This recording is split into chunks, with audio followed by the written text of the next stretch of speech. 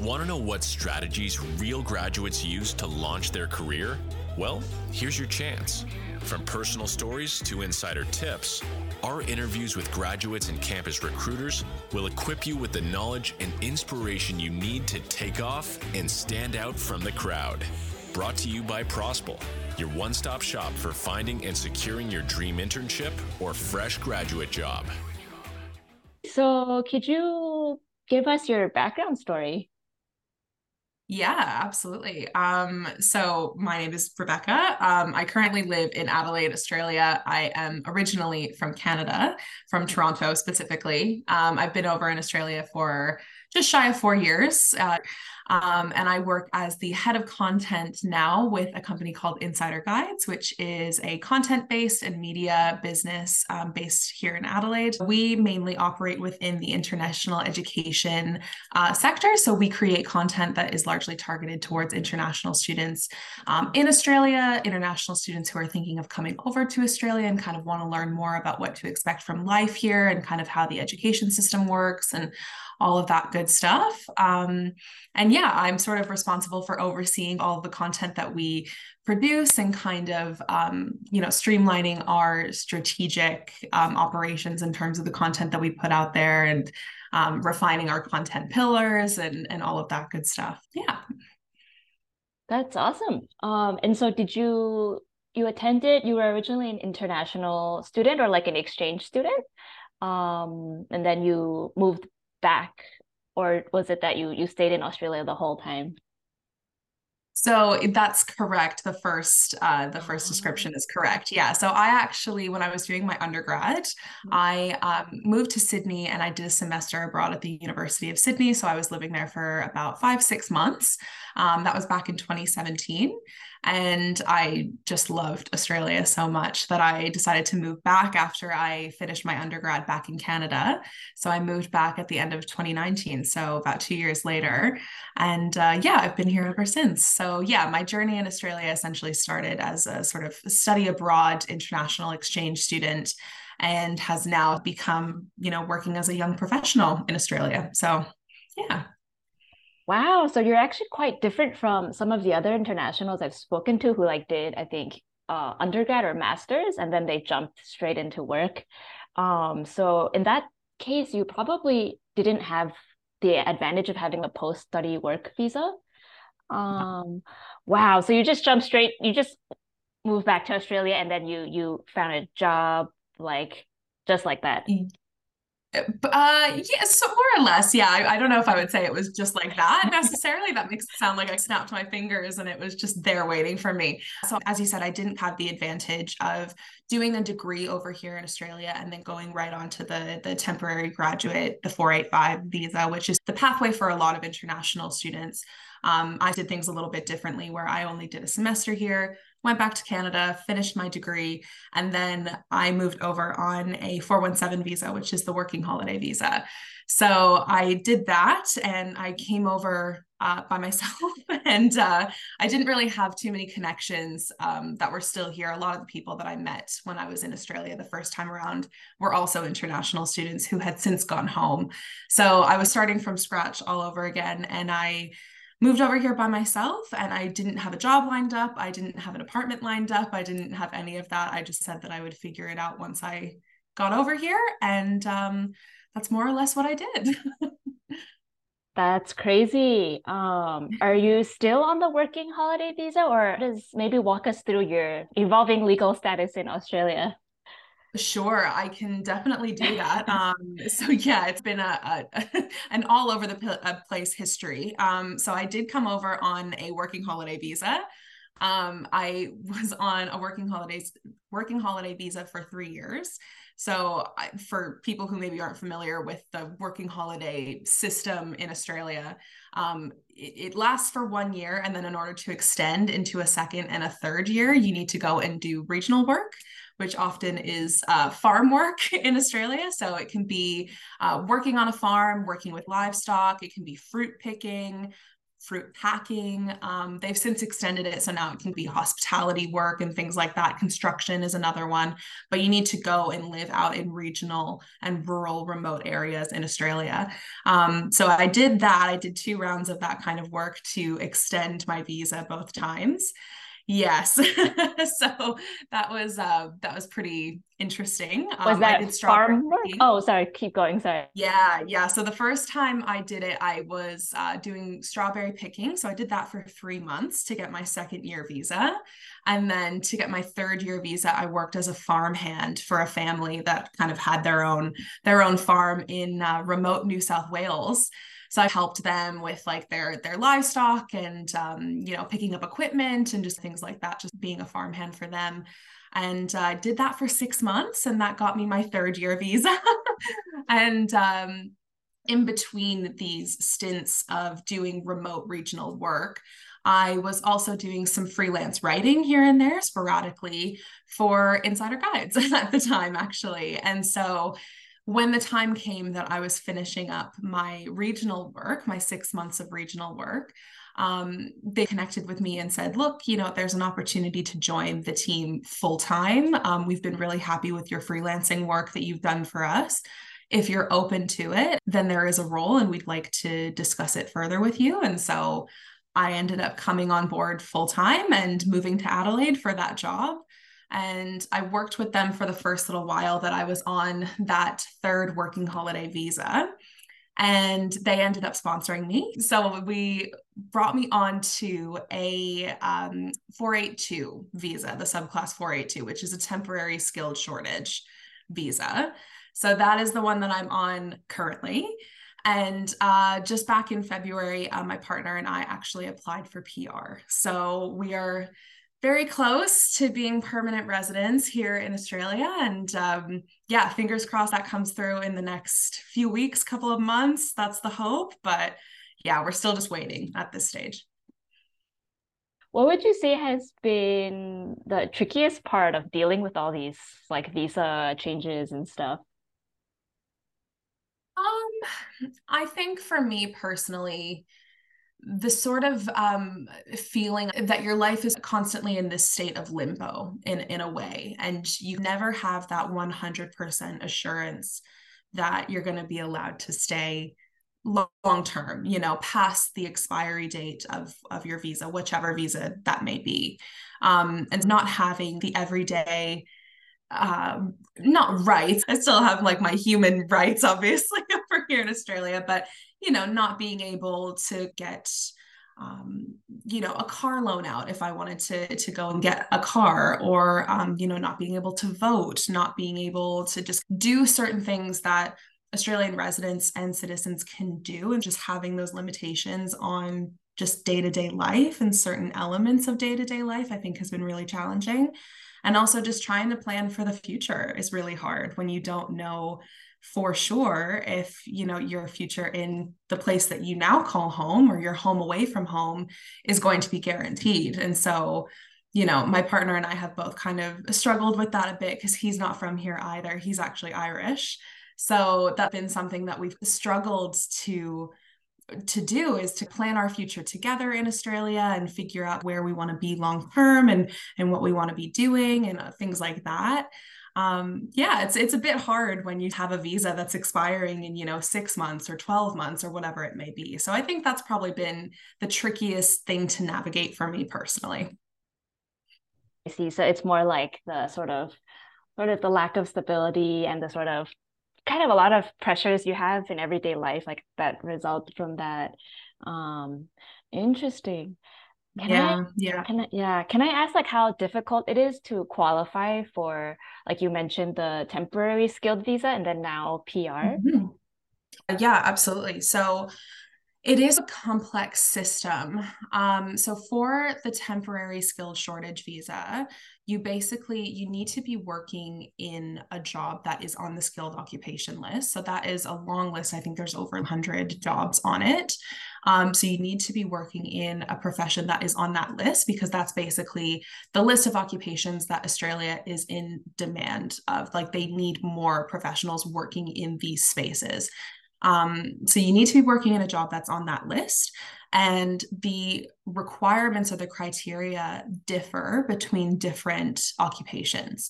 For example, my occupation, as it's stated on the list, is copywriter.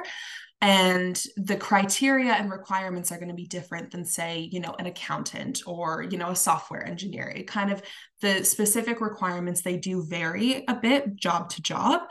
And they also can vary between locations as well. So depending on which kind of state or territory you're applying for your visa within, that can play a role sometimes, at least when you get to PR for certain visas, that does play a role. So for me, particularly, like applying for the 482 visa, there are so many steps to follow and so much documentation that goes into it. And so I needed to do a skills assessment, which, again, depending on your profession, it might be a practical assessment where someone actually comes from the government to your job and they oversee you doing your job and performing kind of daily tasks to make sure that you are qualified and equipped to perform that job and to perform it appropriately. Whereas if you work more of like a desk job or an administrative kind of job, then you have to provide a lot of documentation to prove that you have, X years of experience under your belt, that you have a degree in a relevant field that allows you to work in that sector. So things like that. So you have to do a skills assessment. You have to, provide lots of proof of your work experience previously, be it here in Australia or offshore from your home country or wherever else. That's a lengthy process. And then when you apply for PR, it gets even more convoluted in a sense, which I guess makes sense. But PR, most of the time, it depends which kind of visa you're going for. And I'm not an expert by any means, but to my understanding, they are all points-based here in Australia.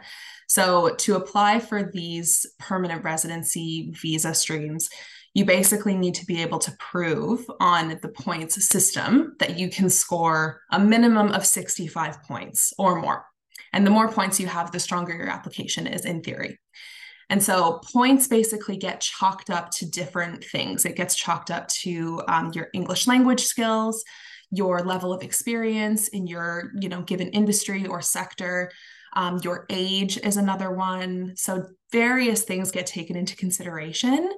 And that is what calculates how many points that you get. And then you have to, again, upload all of that documentation to prove how many points you can get. In some cases, and in my case specifically, you may need to be sponsored by a state or territory or by an employer in order to be eligible to apply for whichever visa subclass that you're going for. There's a lot of moving parts involved and a lot to take into consideration. And I'm not an expert by any means, but that's just at a quick glance without boring you too much with what some of the factors are. Wow, that sounds super tricky to navigate. Where do you find like all this information or like are there any resources that you use or any like people you ask for help? Yeah, so all of this information is available on the Department of Home Affairs website, which is, the immigration website for Australia. But as I'm sure many of us know, things aren't always the easiest to understand on government websites. So I definitely found that to be the case. And I was very lucky actually that I had a sit down chat with a migration agent who are the registered experts in navigating all of these complexities of PR and visa applications and things like that. So I did sit down with someone for about an hour just to lay everything out and get an understanding of how exactly it all works. And so I did all of the application stuff myself and all of the, compiling of the documentation and uploading it to the portal and all of that I did myself. But just having that preliminary chat with someone who's an expert and can give me that sort of formulaic approach of like, this is exactly what you need to do. This is what's going to get you to where you want to go the quickest. Was extremely helpful. She was super knowledgeable and I couldn't recommend doing that enough. That was a huge help. And then, yeah, using the information and the knowledge that she gave me, I was able to just run for it and do it all myself. But again, that is a very time-consuming, tedious process, and not everyone might have the time to do that, which is absolutely fair enough. And so if you have the resources and the means to recruit a migration agent's help with that every step of the way, it's absolutely something to consider for sure. Got it. And I imagine it must have been extremely helpful because you were on these limited, like 6-month, 12-month visas. So if you didn't get it done by a certain time, you'd have to leave and come back and stuff like that. That's absolutely a consideration. It was for me being on a temporary visa, as you point out. And the other thing too is that, migration laws are constantly updating. The rules are constantly being updated. The skilled occupation list that I mentioned before, that like of eligible occupations for PR and skilled visas, that's constantly being updated with new jobs and new roles that are eligible for that. So it's really helpful to have someone who just has their finger on the pulse of what's going on in the migration sector. Because again, like if you're not in it every day, it's so hard to keep track of what's going on, what's changing, how it affects you. And yeah, just having that peace of mind of knowing that I had someone on my side and in my corner who knew exactly what was going on was invaluable. That makes so much sense. Wow. And so you mentioned while you were on those working holiday visas, you were able to pick up some like freelance writing jobs. Could you share like how you heard about these jobs? Yeah, absolutely. So I actually I hadn't really done any freelance writing before, but I had always enjoyed writing. And, my degree was in communications. And so I had done a lot of writing in my undergraduate degree. And I just wanted to get my feet wet more in that industry. So I actually went on LinkedIn and literally just typed in freelance writing or freelance writer into the search function. And I saw this posting from Insider Guides that they were looking for freelance writers and that they were a business that operated in the international education space and that they created content for international students in Australia. And full transparency, I had not heard of them during my time here as an international student a couple of years prior. But I just thought, what a great fit. That was how my whole journey in Australia had started in the first place. I had lived experience as an international student in Australia. And so I knew firsthand some of the questions and experiences and challenges that came with that whole journey. And so I basically just, read the description and, uploaded my cover letter, uploaded my resume and sent it off for consideration and ended up hearing back. And the rest is history, really. Yeah. That's awesome. You always hear about people like mass applying to stuff and then not hearing back. But it seems like you literally sent out your resume, like cover letter, and they got back. So it does work. It does. It absolutely works. And again, I think I don't know for sure, but I think one of the things that probably helped me hear back was, again, just tailoring that cover letter to address why I would be such a great fit for the role and why they would be crazy not to give me a chance, basically, really. And again, it was highlighting that firsthand experience of being an international student in Australia and again, leveraging that and just saying, I have insights that maybe you might not have if you're a largely like Australian team, like here's that gap that I can fill. So it ended up working out. And they sponsored you. So it's exactly. Yeah. And the rest is history. And here we are. Yeah. Wow. And I guess, did you encounter any difficulties like being an international, like while you were applying for jobs and stuff? Applying for other jobs, yes. When I first arrived in Australia and I was applying for jobs, absolutely, it was a hurdle. Not only is it a hurdle because you only have, 12 months on your visa, and a lot of these contracts are 12-month contracts. And so it's a bit Oh. tricky if you can't fulfill the entire contract because your visa won't allow you to do. But I think something that I have encountered, and I know a lot of other people who are expats have encountered this same thing, is that I think a lot of employers see you as having an expiration date because your visa has an expiration date. And I think a lot of employers are also not very familiar with migration, with visas, with options or opportunities to extend visas, or various things like that. I think it's just such uncharted territory for so many employers and organizations. And oftentimes, fear of the unknown is very powerful, and it's enough for people to just steer clear of you altogether.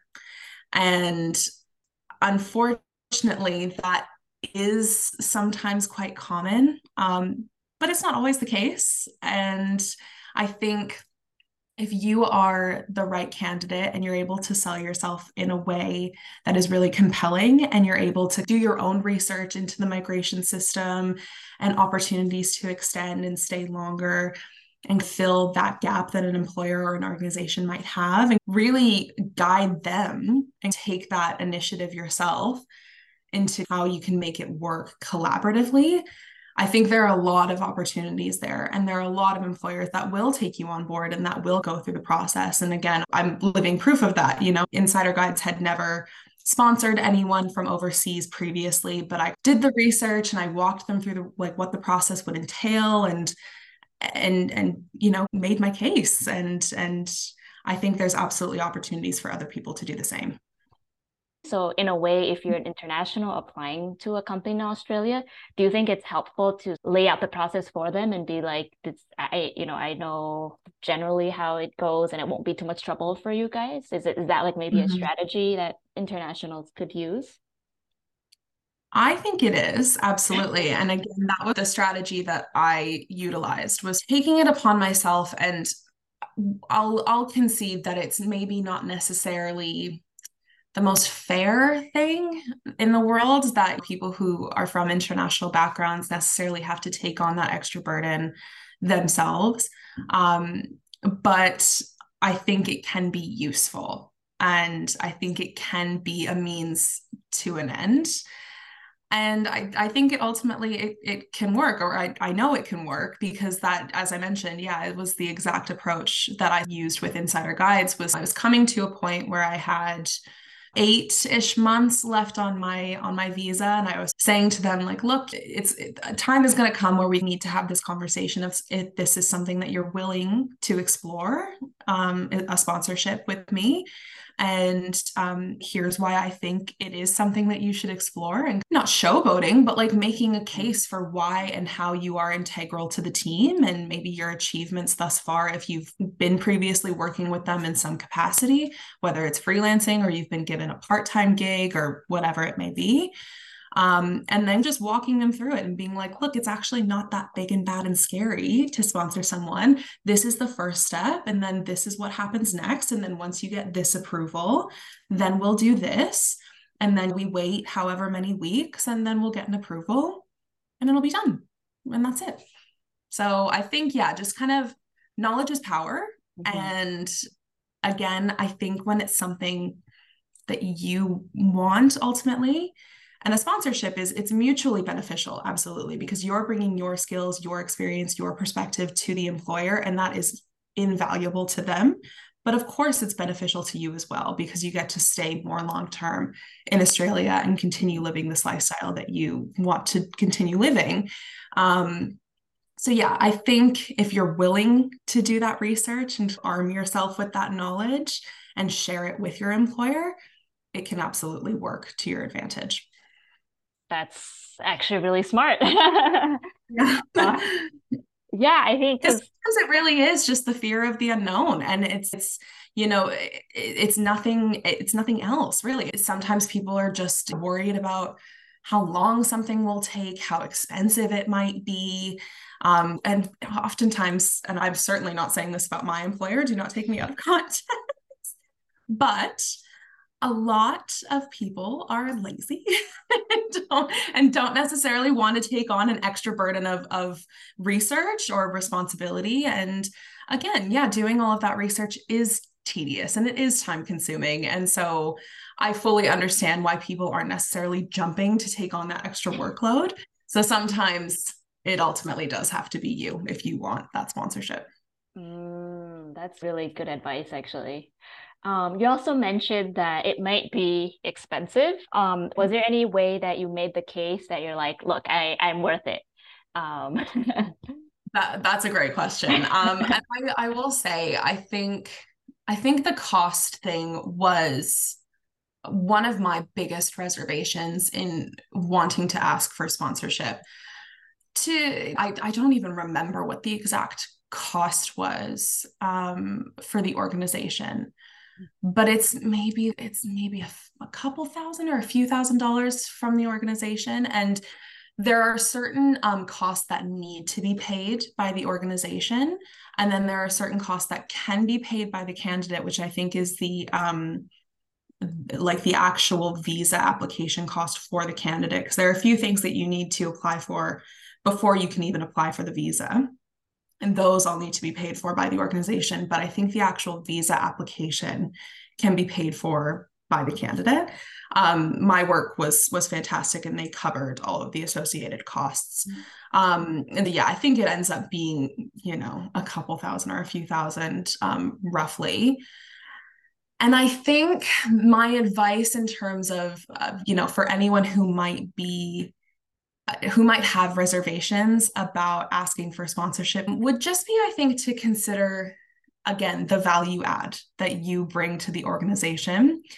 And to also consider the fact that hiring and recruitment and those practices of potentially finding a replacement for you if you were to depart after your visa expired, those processes are extremely time consuming and tedious and difficult. It's hard to find the right fit for an organization a lot of the time. And it's also expensive. All of that time, it's billable hours that take away from other operations, other task work, other things like that. If you're putting up job ads on Seek, if you're putting up job ads like on different platforms, that's a couple $100 per job ad usually. So that is another cost that you're incurring.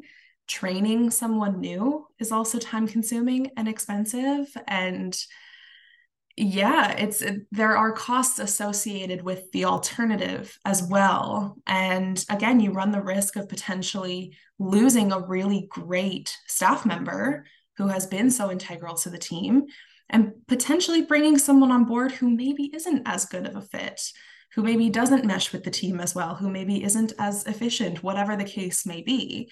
And so it's, assessing that kind of cost and reward. And I think just really backing yourself as well in terms of what you do bring to the team. I think that's crucial. And I think also just having some perspective. I think for me in particular, when I was thinking about, the money that was associated with that visa, I was thinking about it from the standpoint of, a 25-year-old who isn't necessarily like rolling in cash and whatever. Whereas you think about that from an organizational standpoint of, how much revenue roughly they bring in a year, in a financial year. And then you weigh out that money, that investment in that visa, it's a drop in the bucket, more or less. And when it comes to employee retainment, if your employer is worth anything, they will understand the importance of employee retention and they will do everything to retain you if you are a good, strong worker. Can I ask, so how did you make the case for yourself specifically? Did you bring up, like you mentioned, the revenue that you bring in and specifics like that? Or was it, how did that conversation go? So I don't think I necessarily had specific examples of revenue that I was necessarily bringing in per se, just because that's not exactly a part of like my job description, isn't like really sales or anything like that. But what I had been doing in the months in the lead up to having that conversation with them was keeping a record of all of the positive feedback that I had received internally and externally. And this would be a huge piece of advice for anyone who is potentially thinking about doing the same, is keep a little folder in your inbox or like a folder on your desktop, whatever it may be, of just screenshots of positive feedback or reinforcement that you're getting either from like your teammates internally, from clients. If I had pitched an article and I had written the article and creation from the ideation process through its development to it going live on the website, and then it was, one of our top performers in terms of organic traffic and bringing more people onto the website and expanding our reach and our audience, take a screenshot of that and say, this article got like 30,000 views this month or page views this month. And that was my idea. That was my pitch. And I wrote it and I oversaw it, the whole thing. And that brought, that got us 30,000 views that month. That's a huge win and a huge asset. And again, having those measurable metrics, if it's possible, is huge. And again, it might not be the type of thing where you can say, I brought in X amount of dollars last month or something like that. Maybe revenue isn't the metric that you're able to track depending on what your role is, but there are other metrics that you can track, whether it's qualitative or quantitative. And so, I was taking screenshots of just like little achievements here and there through the months. Even if it was just like a Slack message of someone just saying, you did a really great job on this. Thank you so much for your help. It's just proof that you're doing a good job, that it's being verbalized by other people around you, that they see that you're doing a good job and you are making their life easier, and that you're just creating this organizational flow where everything is meshing, everything is working, things are ticking along. And that, again, having been in this sort of full-time working environment where I manage people and I also have internal colleagues as well that I have to work with, having someone that can do that is a huge asset. So again, I think it would just be focusing on the qualitative and the quantitative things that you bring to the table and just keeping a record of them and then bringing them to that conversation and just saying, look at everything I've achieved in my 3 months or my 6 months or whatever that I've been here. And you don't want to lose this, do you? This is going so well. This is great for both of us. Why don't we keep this going and keep this momentum going? Because if this is what I've done in, the first 3 or 6 months, imagine what I could do a year from now. Can I ask how you broached this topic? And how do you sell yourself? I know some people are always like, oh, I don't want to brag, but how do you balance that delicately? It seems like you're quite good at it. So would love to get your thoughts. Oh. I hope it's coming across that I'm good at walking that line and that I'm not just bragging left and center. I think, I'm very sensitive to that problem and trying to walk that very fine line of not coming off that you're full of yourself and you think you're God's gift to the earth, but without also selling yourself short. It's a tricky balance to strike. I think a good way to avoid sounding too, full of yourself is to focus on the facts. And that's, I think, also the role of that kind of keeping those screenshots of the analytics, those screenshots of the positive Slack messages, those screenshots of an email from a client that's really happy with something that you did, because that's not being arrogant. You're just looking at the facts. So I think that plays a huge role in walking that line too. Where you can't argue with facts. So it's not you having this feeling that you're this like amazing asset to the team. It's that the proof is in the pudding and that you are an amazing asset to the team. So I think that was the messaging that I was trying to relay to myself in the lead up to that conversation. And in terms of how I broached it with my employers specifically, I was very transparent with them from the jump when they hired me that I have this amount of time left on my visa. So we are going to need to talk about this at least 3-4 months from now, like maybe we can schedule a time. And so they were very receptive to that. And then when the time came around, I just sent them a meeting invite and I said, look, as we discussed when I first came on board, the time has now come where we need to start thinking about the future a little bit. So again, I think that's another piece of advice. Be really transparent from the jump as much as you can be. And that way everyone is on the same page right from day one, and everyone knows what to expect. Yeah, that makes a lot of sense. I feel like I could keep asking questions about this, but then I wouldn't get to any other topics. Let's go for something lighter. So I guess, did you experience any culture shock in Australia or anything that surprised you, especially during your time working there?